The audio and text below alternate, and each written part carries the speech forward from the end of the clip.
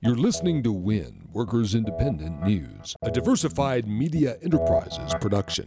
I'm Doug Cunningham. On Tuesday, bank workers in the U.S. began a struggle for unionization. 15,000 bank workers at Spain-based Santander Bank are declaring their intentions to form a union. The Committee for Better Banks and the Communications Workers of America are involved in organizing efforts to help U.S. Santander bank workers organize a union. While many bank workers present a professional image, they're really dealing with low wages and facing other worker issues. Some of Tuesday's planned actions included delivering pro-union petitions in Dallas and in Boston, along with letters demanding Santander executives respect their right to form a union. The workers want the same standards for U.S. workers that the bank employees get in other countries. CWA is involved in helping bank workers in Texas organize. The workers want higher wages and a greater share of bank profits, along with stable full-time jobs. Median bank teller wages in 2015 was just $26,410. The CWA and AT&T are still far apart on most issues as they continue to try to reach an agreement on a new labor contract for 21,000 workers.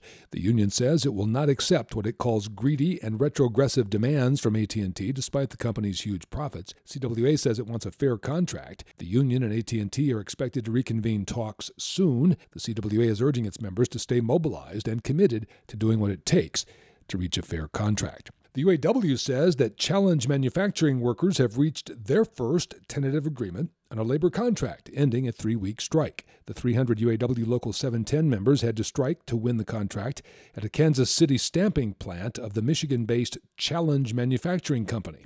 UAW Vice President Cindy Estrada says the workers stuck together during difficult bargaining to get their first contract done. She says worker solidarity led to significant economic gains and workplace protections.